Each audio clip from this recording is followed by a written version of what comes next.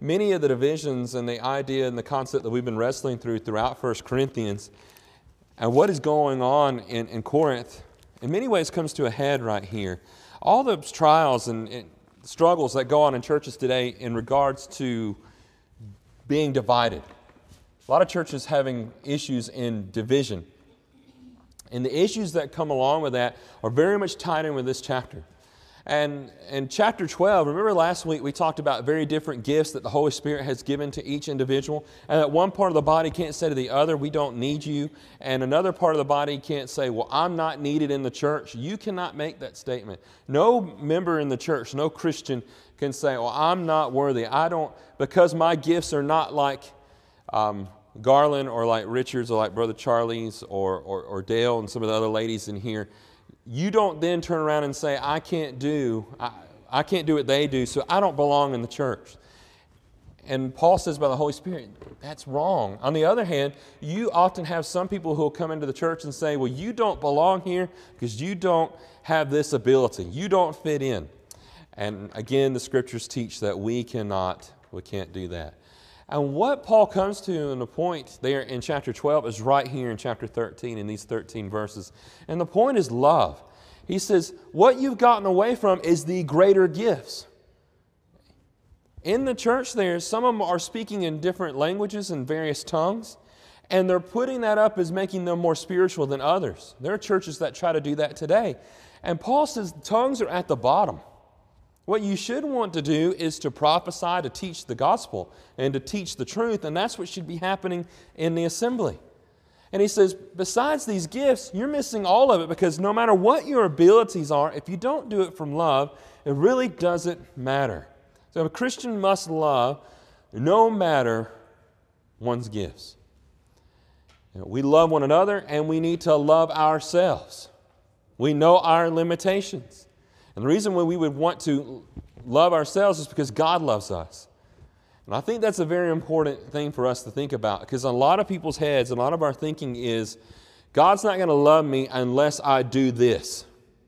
Is that how salvation works in the Bible? Like God's not going to save me unless I am doing all these works. No, He saves us by His own grace because we believe, because that faith has caused us to repent, and we are obedient to Christ in baptism. Even in baptism, you don't baptize yourself. Somebody else baptizes you. It's God who does the work and raises you back up. He's doing the work. And so there's no point in this where we can claim ourselves higher and have more priority or value than another. And furthermore, as far as our love, God loves us. He made us in His image, so He cares about us. We're very important to Him. He sent Jesus to die for us. Here Jesus comes, the exact imprint of God. He comes as the Holy One and lives the perfect life. God could have said right then, you know what, I'm just going to save Jesus. The rest of you are doomed and condemned. But that's not what He does. He cares about us. And He loves everybody and wants all to be saved. And so we want to be very careful with that. And if churches today would have this mentality and thinking in regards to our abilities, we wouldn't have a lot of the issues we have today. So Paul makes this point. He says, whatever the gifts you might have or whatever good works you might do, if you don't have love, it is nothing. Listen to what Paul says, verses 1 through 3. If I speak in the tongues of men and of angels, but have not love, I am a noisy gong or a clanging cymbal. Sometimes my kids get a hold of something and they will, if it's a button or some kid in the house, and they'll hit it over and over again, and it annoys me. And that's what we become. We become very annoying when we repeat and we do things and we act in a way without love. And you can come into the church and you can do a lot of different things. And if you don't do it out of love, it's definitely wrong. So here they are coming into the church and they're using these gifts of tongues, which are meant for evangelism, and they're misusing them. And he says here, even if you have tongues of men or of angels. Now, do the angels have tongues? Evidently.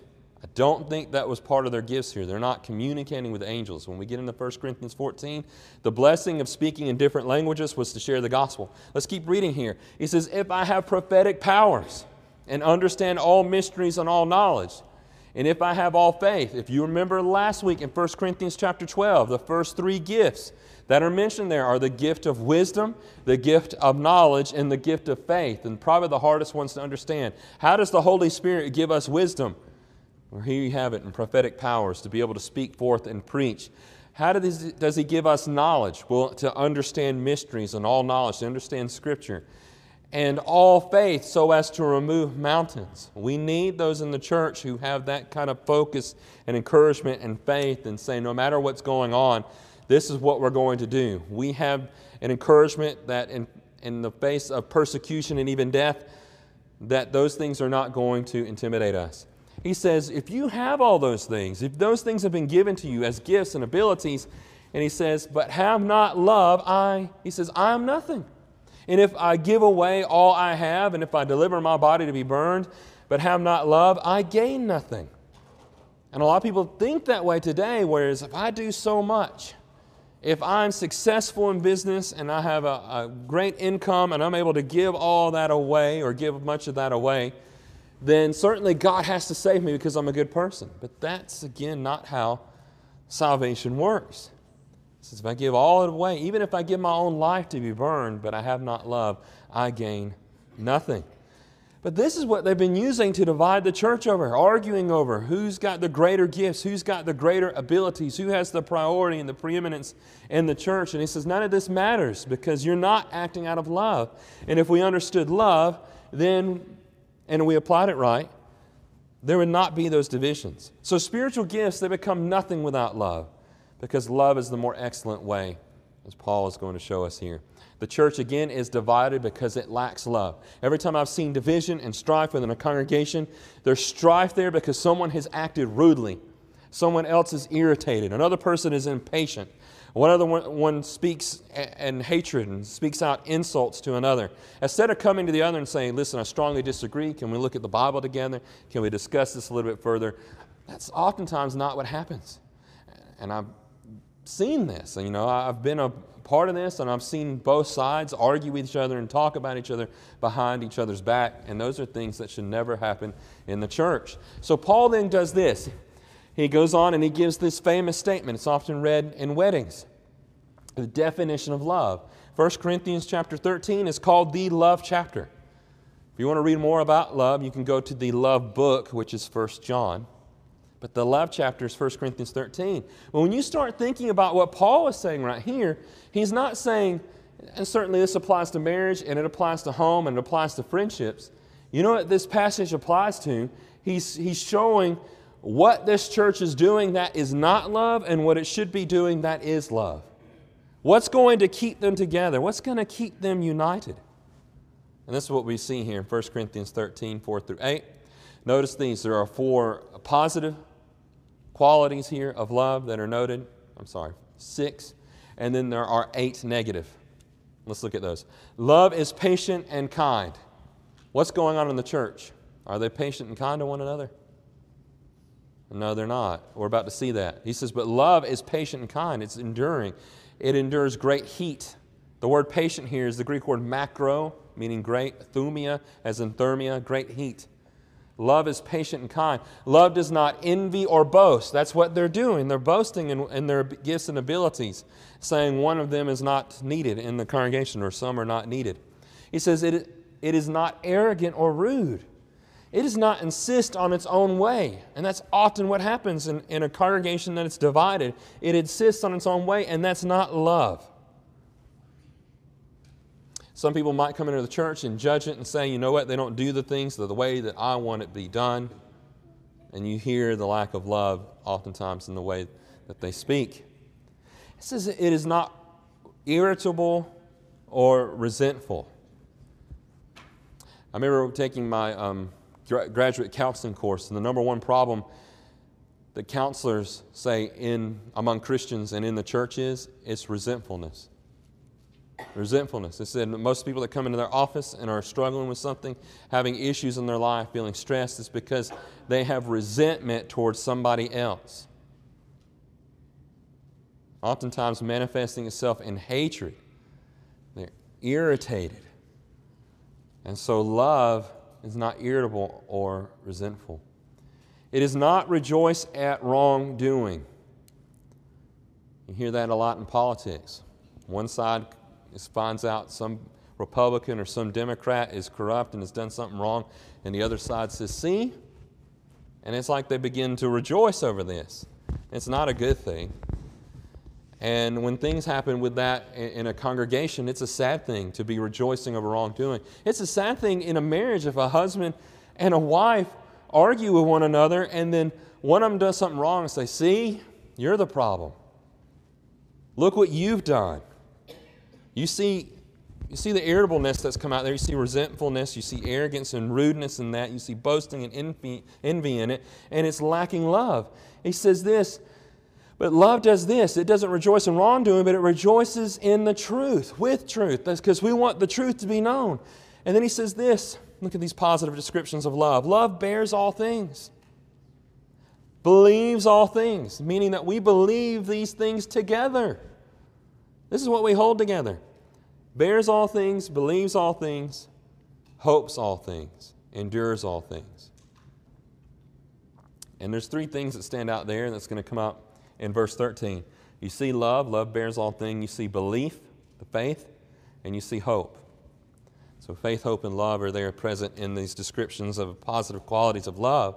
Love bears all things, believes all things, hopes all things together, endures all things. Love never ends. And then we take this picture of love and you apply it to God and our God who is love. 1 John 4 and verse 8, and you can go deeper in your thoughts on it. This passage right here, we can take it on a surface level and we can dig into it from many different angles. And I encourage you, if you have software or app on your phone like Blue Letter Bible, look at these Greek words and look at the definitions for them. They'll help you to further understand them. Look at these words and how they're used in different verses in the Bible. All right, so this message to the church is pretty clear.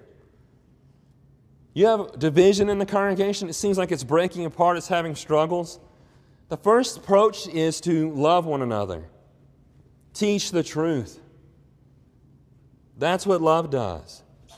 So we want to restore love, restore unity. That's what Paul is teaching throughout 1 Corinthians. Stop dividing over these matters. So what must a Christian observe about love? And I think I might have already noted all these. I'm going to go through them real quick. The factions in the church at Corinth were impatient, jealous, boastful, arrogant, and rude. The divisive insist on their own way. We see the church needs these things. Here are those 6 positive qualities of love: patience, kindness, rejoicing for truth, love, hope, and faith to endure. And then the qualities apply to all parts of the Christian life. And so we definitely want to apply this to the church, but it also applies to the home, and applies to all of our relationships, our friendships, our relationships in the workplace. This quality of love must be demonstrated in us as Christians. Because it's a powerful statement, and what we've read right here, this chapter again is often called the love chapter. And there's much, again, for us to dig into this. All right, let's continue reading. Look at verses 8 through 12 here. 1 Corinthians 13, 8 through 12. Paul says, love never ends, but as for prophecies, they will pass away. As for tongues, they will cease. As for knowledge, it will pass away.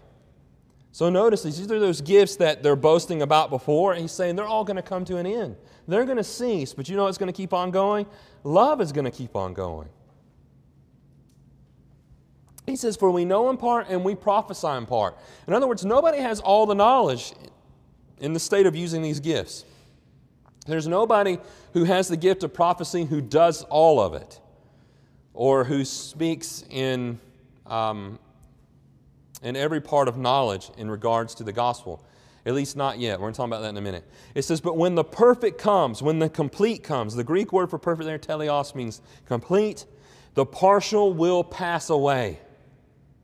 What partial is going to pass away? Think about that. What's he talking about? He says prophesy and knowing a part, that's going to pass away because something complete is coming. And why and when we believe this occurs is very important in the church today, and we'll comment on that in a second. He says, when I was a child, I spoke as a child, I thought like a child, I reasoned like a child, but when I became a man, I gave up childish ways. For now we see in a mirror dimly, but then face to face. Now I know in part, then I shall know fully, even as I have been fully known. And so the contrast is this partial knowledge, this partial prophecy, it's going to come to cease at the time when the complete comes, when full knowledge comes. And then he talks about this being a period of maturity. If you go to Ephesians chapter 4, that the leadership in the church is to help the church and help all Christians to become mature now in this age, in the church age. Now, a lot of people will say when this is going to happen, when the complete comes, that they believe that this is talking about the coming of Christ. And I can see why they might think that.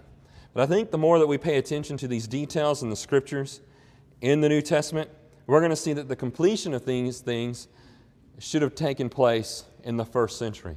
In other words, when they didn't have the New Testament, it had to be revealed. So they received revelation from God. They had the ability and the knowledge given to them by the Holy Spirit, and they're able to write and produce the Scriptures, the 8 named writers of the New Testament, to put all 27 books together for our edification and knowledge, which would mean and imply that these gifts have ceased. That would mean that we have gone from a state of childhood to maturity. We've gone from dimly looking in a mirror. You ever gone into your bathroom when you've had hot water running and you can't see very clearly in the mirror?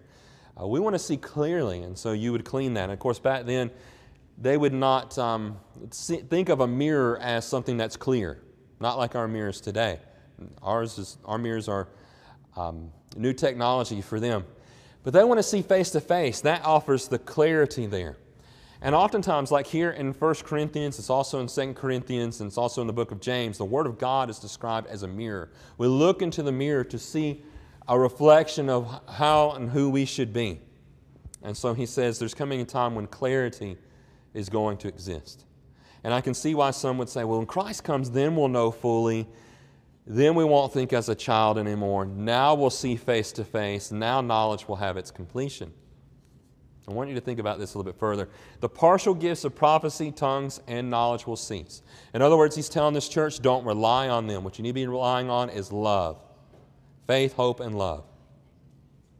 He says, because these partial gifts will cease when the completion of knowledge comes. Not when sin comes, but when the completion of knowledge and prophecy comes, when full knowledge comes. And the reason I believe this is accomplished in Scripture is because the Bible tells us a lot about this. For instance, in John chapter 16, Jesus says, I'm going to send you the Holy Spirit, and He's going to guide you into some truth. A few points about truth. Partial knowledge? No, He says all truth. He's going to guide you into all truth. He's telling that to the apostles as they are going to preach that message to all the world to have an understanding of what is right. You go over to Daniel chapter 9, you see a prophecy of the time of coming of Christ, and that there's definitely a period of cease of visions and prophecy and knowledge. Now, like I mentioned last week, I'd be very careful in arguing with somebody over the definition of miracles and when they cease. What I'm saying here is that these gifts of the Holy Spirit and miracles done through the hands of men will cease. God doing amazing, mighty, and wonderful things will never cease. In fact, when Christ comes back, that's going to be a wonderful event. When Christ ascends from the heavens, when there's a resurrection of the dead, when we're caught up to be with Him in the heavens, all of that is a miraculous, supernatural, wonderful event, a part of God's recreation and restoration of what is right. Another comment here, 2 Timothy 3:16 and 17 tells us that every Scripture is God's breath and profitable for doctrine, for reproof, for correction, for instruction in righteousness, that the person of God may be complete, equipped. In fact, the Scripture goes on to say, thoroughly equipped for every good work. There's not a teaching, there's not a good work in which the Scriptures do not teach us.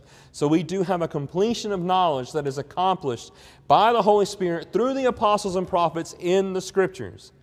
And therefore, that's why I see this completion as being the completion of God's revelation and knowledge. When we see that, why in the world would the church at Corinth then start boasting? They have no grounds for boasting anymore. No reason to be arrogant and rude to one another. No reason to exclude others. You remember in 1 Corinthians 11, they weren't even waiting to take the Lord's Supper together. That's what they were doing. They were excluding. And there was no active love in that. So Paul takes this point in this section. And I know the division of the chapter is put there by man. And this section of 13 ties right on to chapter 12. It says, here's the gifts. It's all for the common good, for edification, for building up the church. And look what you've done. What you've done in this division is because of your lack of love. It's the Apostle Paul, he exhorted the congregation again not to rely on their partial gifts, because the complete will come. Before we finish tonight, I want you to listen and look at these last two verses.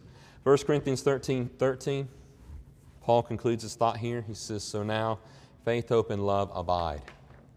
These other things are going to pass away, but faith, hope, and love. That's what we read about in the Scriptures as our primary focus, motivating us as Christians, and certainly encouraging our unity. He says these three, but the greatest of these is love. We want to see good things happen in the church. We want to see the truth be spread. We want to see unity within the body. It takes love. In the very next verse, again, because the division of the chapters are from man and not from God, chapter 14 and verse 1, he says, pursue love. Pursue love.